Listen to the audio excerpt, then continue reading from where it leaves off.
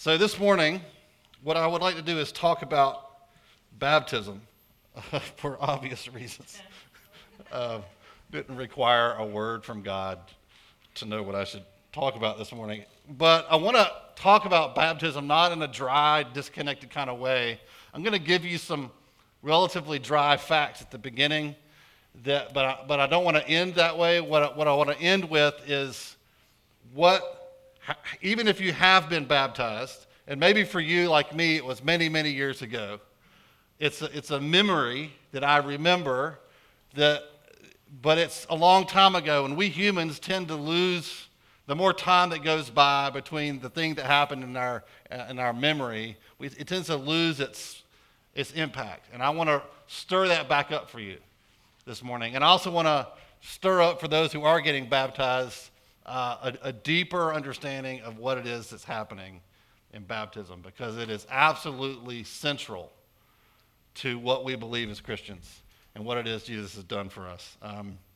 So I'm hoping that those of you who have been baptized will not just check out and be like, I know all this. You know some of it, but we all need to be reminded, just like taking communion all the time. It's a similar thing. So baptism has been contested, as you probably know, for centuries, and is kind of one of the main reasons why there are so many denominations. It sort of came to a head over baptism, but the problem is, as I just said, baptism is not just about how deep in the water you go or how much water you use or when in the person's life you do it. It's all connected to pretty important issues. Okay. It's connected to our understanding of the gospel and what exactly it is that saves us. What does it mean to become a Christian? There are also questions about the mode of baptism and all of that, which is, to be honest with you, hopefully this doesn't offend you, I think it's secondary, at least secondary, maybe whatever the tertiary is. Tertiary, thank you. Well, I just got smarter just right there. So my concern this morning is we not just learn about this church's position on baptism, but you actually get reminded of who you are as a Christian and who Jesus is and what he's done for you, okay?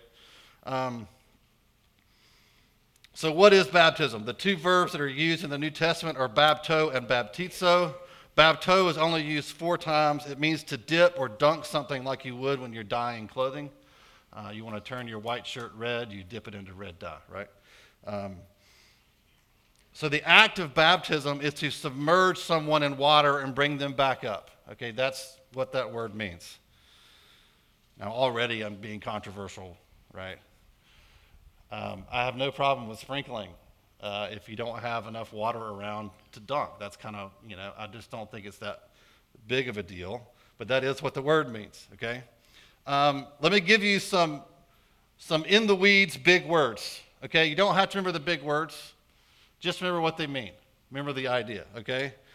My favorite here is sacerdotalism. I had to write in my notes how to say it so I didn't get it wrong, okay? That means that the sacrament itself, the water, the act itself, has the power to convey the thing that it signifies, okay? This is the Roman Catholic view. The act of baptism is necessary for salvation and is in fact part of what saves you. We don't believe that. We don't believe that you are becoming saved or more saved even by being baptized. It's something you do after you're baptized, after you become a Christian. In fact, not only do we not believe this, but I would say this is a false view of the gospel itself. Anytime you add something to what saves you other than Jesus plus anything is a false gospel. That's the point of the book of Galatians. Jesus plus anything you do is now a false gospel. And it may seem like it's just a smidge off, like just a hair off. But when you're just a hair off, you're completely off, okay? So that's where we are on that. You're not becoming a Christian when you get baptized. At least the water is not doing that, and the act is not doing it. Then there's the view, another wrong view, in my opinion, that's way more common. In fact, it's probably common in this room right here, which is that the sacraments, baptism and communion both, hold no power in themselves, and are memorials, object lessons meant to remind us about God. They are purely symbolic, a pure remembrance. Baptism is a teaching and a testimony. This is the Baptist view, by the way, and it's probably the dominant Protestant view. I'm just being reminded with these symbols, and there's no supernatural or spiritual interaction happening. It's just that I'm being reminded with these symbols. That's better than sacerdotalism, but it leaves something behind. It becomes this cold, distant remembrance. And we need more than that. And that's not how baptism and how communion is talked about in the Bible. The third view, which is what we hold to, is the spiritual view. I don't know that that's the technical term. That's the one I gave it because I gave you sacerdotalism, and that's as far as I'm going, okay? This is that the sacraments don't hold any power in themselves. That's true. But when they are administered in faith, God uses them as a means of grace to the believer. They are both a sign and a seal. A sign pointing, change your page. I love the rustling. Pointing to the reality the elements symbolize, and a corresponding seal of the believer's faith by God. This is the dominant position since the Reformation, believe it or not. So what this means is, and if I could explain it more, is that there's a real supernatural interaction happening. So when you take communion, for example, and you eat the bread and drink the wine together as a community, the Holy Spirit is there. And because the Holy Spirit's there, Jesus is there. So the one that you're remembering, what he did a long time ago, is present in the moment. Well, that changes everything, doesn't it? Now, you can get weird and start talking about, well, maybe does the bread become Jesus? Is Jesus in the bread? Is he contained by the bread? There's all kinds of different arguments about that. Just stop, okay? Or is Jesus in the water? Does he become one with the water? And then you go, no, just don't get weird. It's a mystery, okay? But he's present. Same thing with baptism. And there's actually some more explanation I'm going to get into biblically with Paul on that whole issue. But you just need to understand there's a real thing happening. It's not just, oh, I remember now. It's the Holy Spirit's there. Like, I'm praying that when you get baptized this morning, when you go under, that when you come up, you get filled with the Holy Spirit. That there's a real moment for you that's not just a symbolic act of obedience, which it is that, but there's something more that happens because you have this sense that Jesus is here in the water with me, right? And I'm being filled with him, and there's grace flowing into me in this moment. I'm not just doing it just because, right? That's what I'm praying for. So we don't want to go full like Roman Catholic, but we also don't want to just go the other way completely and say, oh, this is just purely symbolical. It doesn't matter. It becomes flippant and not something that Jesus attends to. So what about infant baptism? Why am I bringing this up? I'm going to do it, all right? Obviously, you know, at this point, we don't baptize babies. We don't baptize babies because baptism doesn't save you, and we don't want there to be confusion about that, okay? That's the primary reason. Baptism is required after you become a Christian, so it's not optional, but it is a post-salvation, post-justification thing, right? But it is, in the Bible, very closely associated together. So there's really not a lot of room in Scripture for becoming a Christian and then 10 years later getting baptized. Now, that happens a lot because of lots of reasons, but that's not how it's supposed to go, okay? The way it's kind of supposed to go is you become a Christian and you get baptized. And they're sort of a, boom, boom thing, not a boom, 10 years, boom, right? They're meant to go together. And I think that's where some of the confusion goes. But there's two types of infant baptism that I should point out for those who are wondering about their own experience growing up in church and was my baptism legit? That's a common, very, very common question because there's lots of people who were baptized as babies. They don't know what it meant. And so they're not sure what they should do about baptism now. Okay, so let me help you with that. The Roman Catholic view of baptism, that sacerdotalism thing, everybody's going to remember that word now, that baptism is a necessary part of what justifies you, then baptizing a baby means sealing that child as a Christian long before they have the faith to believe. That's a real problem. And it's probably the biggest reason for the Protestant Reformation was over that issue. Presbyterians baptize babies also, but it's a different reason. It's basically what we would call baby dedication, which we're going to do on Mother's Day, but with adding of the water.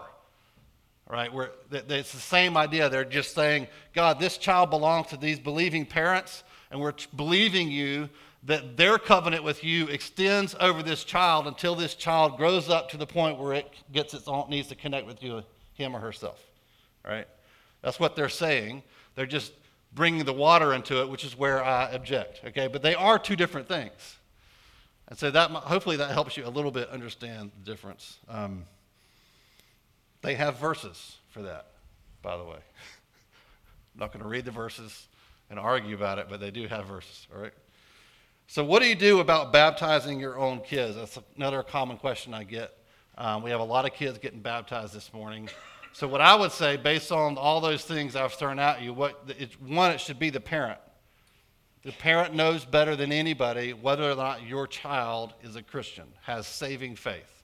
Like really trusts in Jesus, believes in him, believes in their heart that he's risen from the dead. He's not some distant, historical figure, but he's alive and with me and knows me, and he is in charge of my life.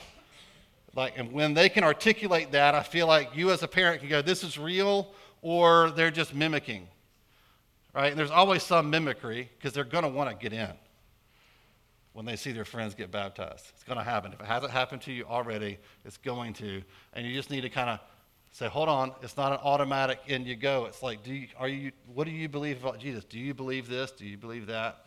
Explain that to me.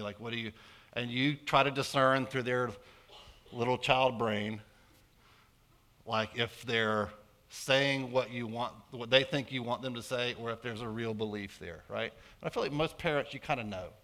You kind of look at your child and you know them, and you know when there's faith and when there's not. And when they get to that point, then let's baptize them, okay? But don't do it just because it seems like the next thing to do, okay? Wait for God to show you as a parent. And I would love to talk to you about that and help you, like if you don't quite know. Like I don't want to say every parent knows, and you're like, well, I don't know. Maybe I'm a bad parent. That's not what I mean. I'd love to help you, but that's kind of how we do it. There's not a set age, we don't believe, for when that is possible, okay? So what about rebaptism? This one's hard. It really is hard. A lot of people, they get baptized when they're young, like I did. I was maybe 6 years old, something like that. And then you walk away from God for a little while. Nobody raised your hand. It's a real common story. And then you get a little older and get convicted by the Holy Spirit, and you kind of come back around. And you want to do something to signal that you've come back around. And sometimes you're not even sure if you really were a Christian back then, but you're sure you are now, right? So you can see why that can be confusing if you're not sure what to do. So one is a couple of things, and a lot of this is person specific, okay? So it's hard for me to give everybody advice about this all at once. Baptism in and of itself is meant to be a one-time act, okay? So that's where you start. It's a one-time thing. Having a breakthrough in your life or walk with God is not really a reason to get baptized again, I would say, unless you feel like you weren't really a Christian then. You were faking it. That's the American kind of, especially in the South, our version of Christianity quite often was cultural more than it was real. And if you didn't come to faith until after you got baptized, I would say get baptized again. But if you would say, I think I've always been a Christian, I just had some rebellion, and God dealt with me, and now I'm walking in more obedience to him, I would say, don't worry about it. But I think that's a conversation you should have with somebody else, okay, to kind of work through that. What we don't want is what I kind of grew up around, because most of my friends growing up were Southern Baptists, and they would have revivals once a year, right? And I'm actually not against. I think that's a cool idea.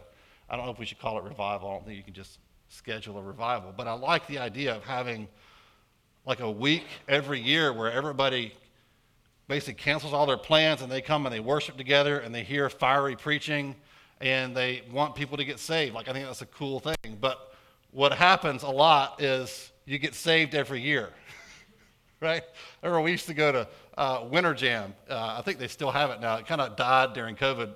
But we'd go and I'd be there with like some of our kids, and then the row in front of me would be obviously a youth group all together. It took up a whole row stadium, and they'd do the altar call, and all of them would stand up to respond to the altar call and go, wow, this is either an amazing youth group that has somehow gathered like 30 unsaved teenagers to come to an awkward Christian concert, and they've all gotten saved, or they're confused about what saves them, right? And so that's what we want to avoid with baptism. I don't want you getting baptized like every year, right, on a cycle of, I didn't do well and this is a way back, okay? That's what you want to avoid.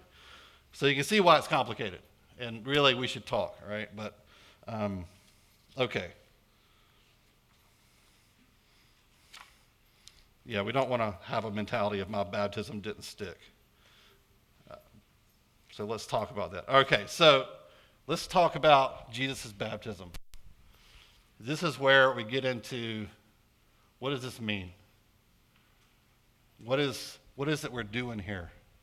What is it that we're witnessing? And what did I do when I got baptized, however long ago that was? I think we have to start before Jesus, the pre-Christ history of baptism, which is really interesting. They used it as an initiation rite for Gentiles.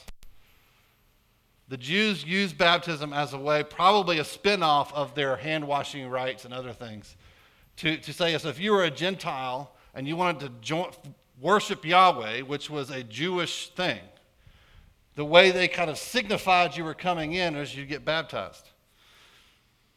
It was another way, in addition to circumcision, for a convert to show that they were sincere in their faith, like to show it outwardly, to declare to all their Gentile friends that they had become a follower of Yahweh. It was a public thing. So when John the Baptist started doing baptisms, you can see why that would have been controversial, because he was baptizing Jews. They're going, what are you baptizing us for? We're already in.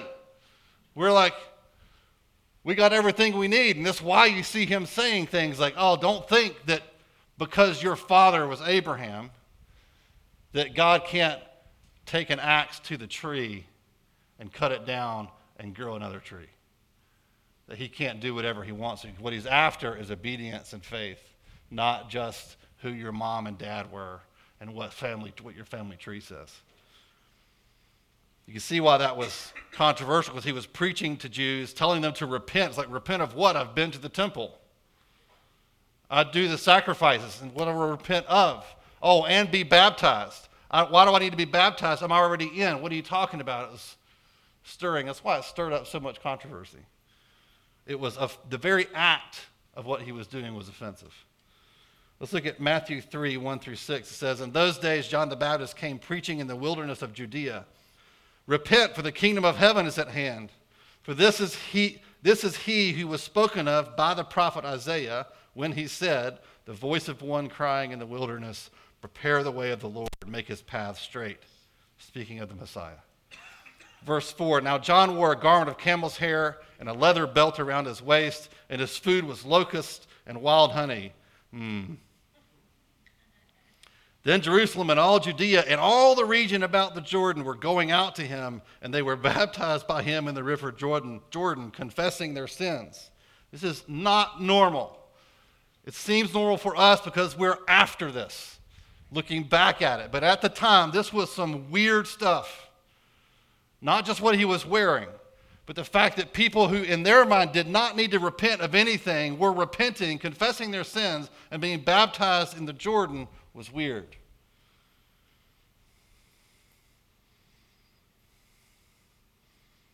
These are not Gentile converts. These are Jewish converts to God. Imagine that. I feel like that's a picture of the church today, isn't it? A lot of people in the church who need to repent and come to God.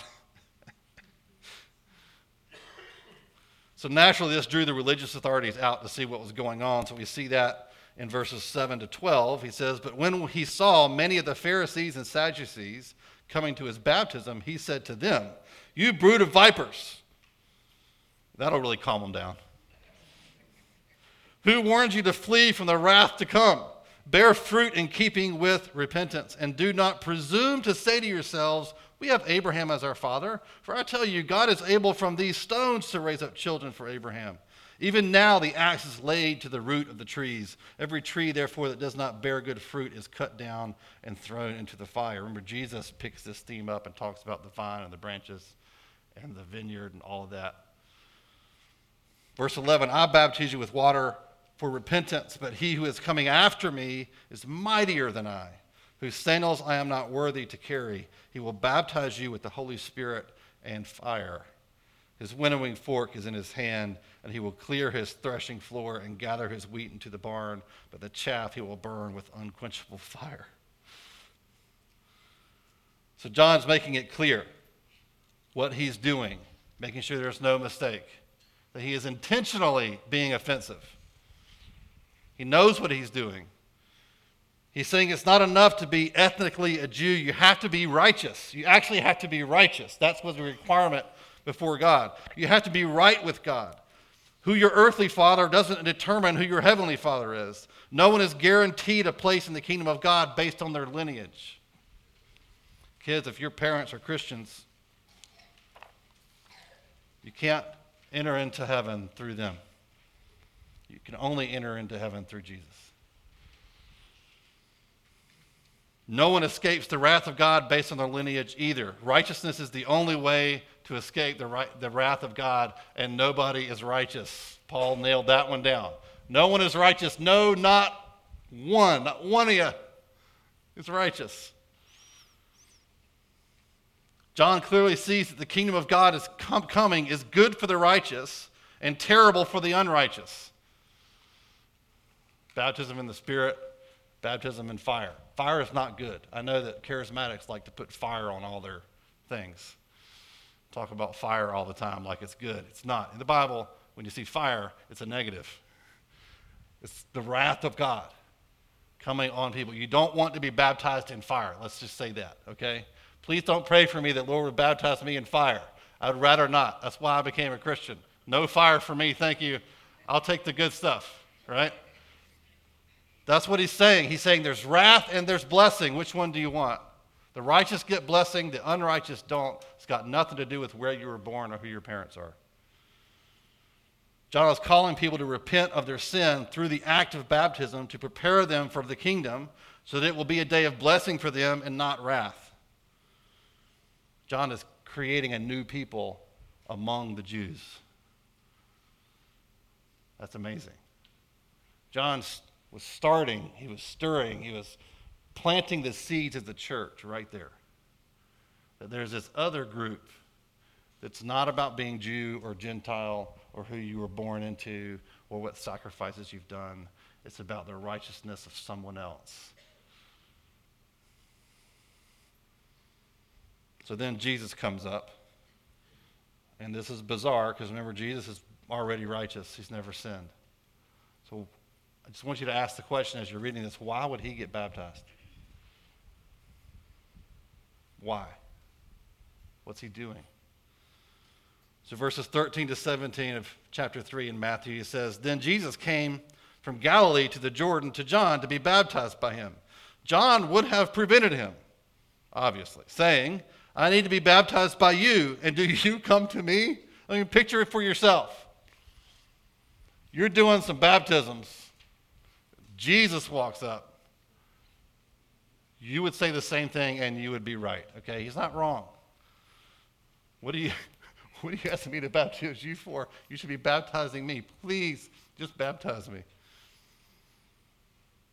But Jesus answered him, let it be so now, for thus it is fitting for us to fulfill all righteousness. Then he consented. And when Jesus was baptized, immediately he went up from the water, and behold, the heavens were opened to him, and he saw the Spirit of God descending like a dove and coming to rest on him. And behold, a voice from heaven said, this is my beloved Son, with whom I am well pleased. So why? Jesus had no sin to repent of. Why is he doing an act of repentance? Why would he do that? And John's acknowledging this in verse 14. He said to John, it's fitting for us to fulfill all righteousness. Jesus is joining this new tribe of God's people. This is how you join. This is how you join the new tribe, this new group it's not about being Jew or Gentile anymore. It's not about who you were born into or any of that stuff. It's something other than that. And Jesus is coming to join that group. Jesus is joining this new tribe of God's people, fulfilling every requirement that is required of them. You see that? This is required of them, so Jesus says, I'm going to do it. Whatever I'm requiring of you, I will do. Whatever sacrifice, whatever death is required of you, I will fulfill, including even this. Every single thing he asks of you, he does first. Every single thing. We see later that Jesus is also taking baptism as his own thing. Jesus doesn't need a baptism so much as the baptism needs a Jesus. Jesus didn't need the baptism. Baptism needed him to affirm it. Look at this amazing, mysterious verse that many have fought over. Romans 6, 3-4. Do you not know that all of us who have been baptized into Christ Jesus were baptized into his death? We were buried, therefore, with him by baptism into death, in order that, just as Christ was raised from the dead by the glory of the Father, we too might walk in newness of life. So you could also say, instead of by baptism, you could say through baptism, and that's where what's the role of baptism and all of that, and you're missing the point. The point is, there's a mysterious thing happening where when you stand in that water, Jesus is standing there. It's more like you're also standing in the Jordan with Jesus, with John the Baptist there. You are in him. If you're a Christian, you're tied to him. It's like a baby in one of those weird wrappy contraptions that people have that wraps all around you, and you somehow squeeze the baby in there with its little head sticking out, and the baby seems totally happy. And wherever you go, that baby goes. Wherever you sit, that baby sits. Wherever you stand and walk and run, or hopefully don't trip and fall, that baby's going with you, right? So you're in the little baby papoose. And Jesus is walking around, and where he goes, you go. And that's not just true now in the present. It's always been true. And that's the weird mystery, that by the Holy Spirit, you were there when Jesus was baptized. He's looking ahead, not just on the cross in his death, but also in his baptism. That's what Paul is saying. When Jesus was baptized, and the symbolism of that, going under, the death that represents, prophetically pointing forward to when he was actually going to die on the cross and go in a tomb. So Jesus goes under, and when he's baptized and he goes under the water, and John the Baptist probably thinking, what am I doing this for? This is the Messiah. I'm just doing it. You're there too, and you're going under into his death. And when Jesus comes up out of that water, symbolizing his coming resurrection, you were coming up out of the water with him. Why? Not because you can time travel, or that also because you're in the baby thing. You're attached. You've been attached to him since the beginning. He chose you in himself.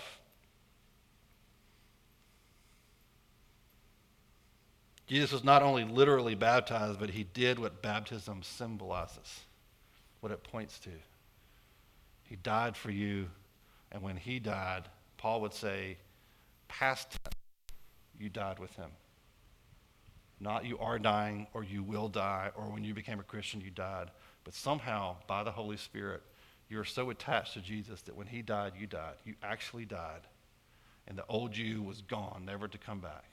And you came up as a new person, not yourself, but somehow taking on the identity of Jesus himself. That's crazy. Like, Christianity is weird, right? It's wild. It's mysterious.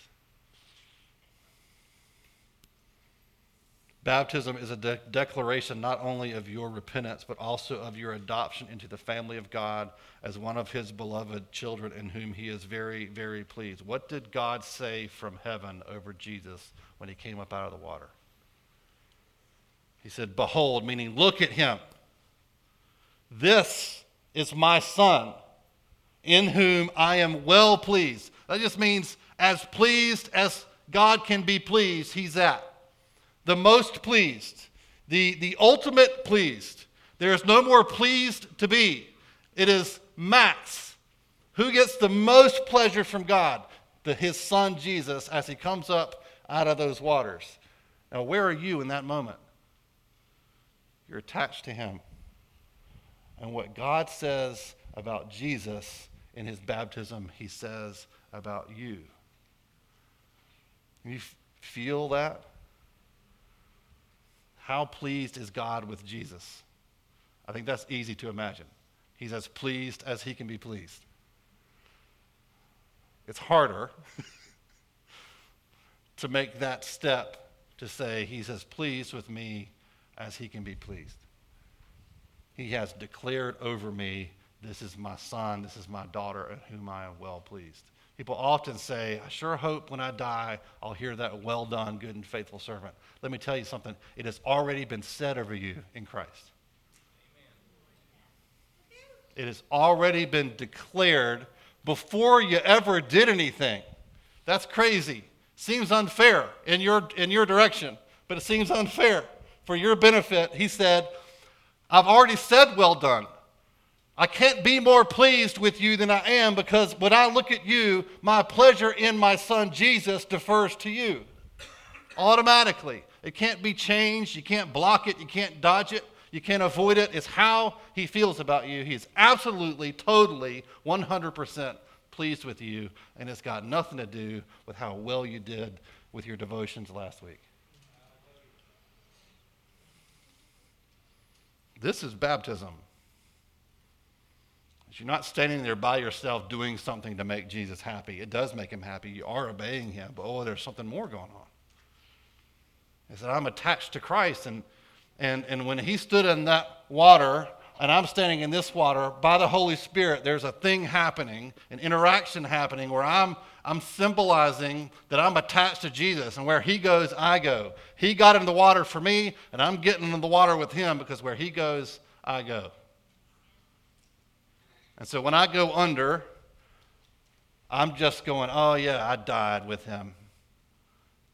Yeah, old me, old scraggly, grumpy, cranky, sinful me is dead as a doornail.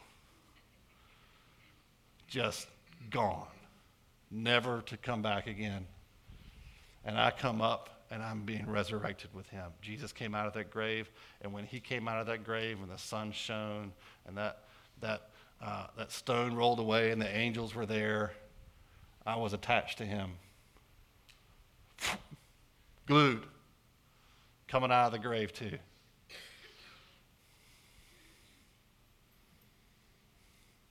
So then Jesus later at the end, right before he left planet Earth to send his Spirit, Matthew 28, what does he tell us to do? 8 verses 18 to 20.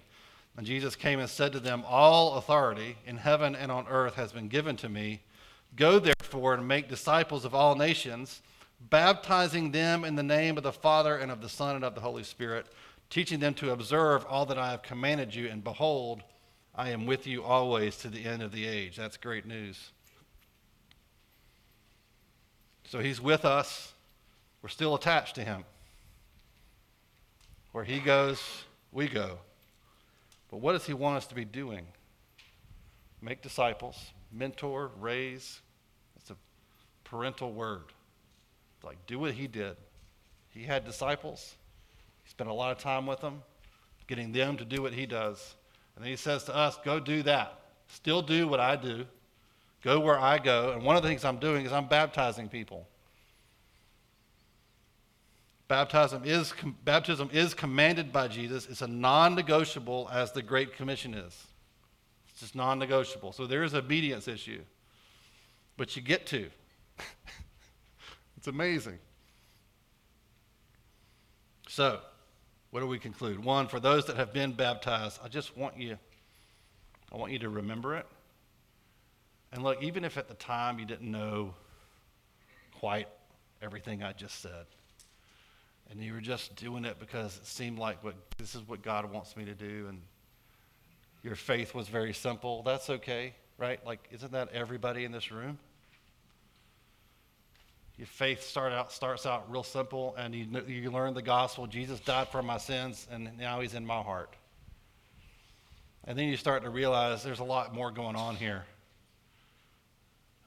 I'm attached to him in a way that's pretty amazing and mysterious and awesome, that defines me and defines reality, and you learn more and more and more. So it's okay. But I want today, when you're watching other people get baptized, I want you to rejoice with them, but not just rejoice with them like, oh, how sweet, how wonderful they're getting baptized, but you're rejoicing that all of us who are followers of Jesus are attached to him in a way that our minds can't really comprehend, but it defines you completely. And he has said, well done. He has said, I am so pleased, I am the most pleased with you. I'm as pleased as I can be with you right now, not because of you, but because of Jesus. That's what this means. And that maybe the Holy Spirit would stir up and fill you up again just with that simple fact. That your past baptism would, by the Spirit, move up to your present. And it would be as though you're being baptized all over again. That's what my prayer is for you. And for those of you who are being baptized, I want you to understand this is not a metaphor. It's not a mere symbolic remembrance. This is you declaring to the world that you are one with Christ. And that where he goes, you go. He's not just your boss who gives you orders and sends you out. You are connected with him personally and directly as a believer. And I want to pray that you would be filled with the Spirit when you get baptized.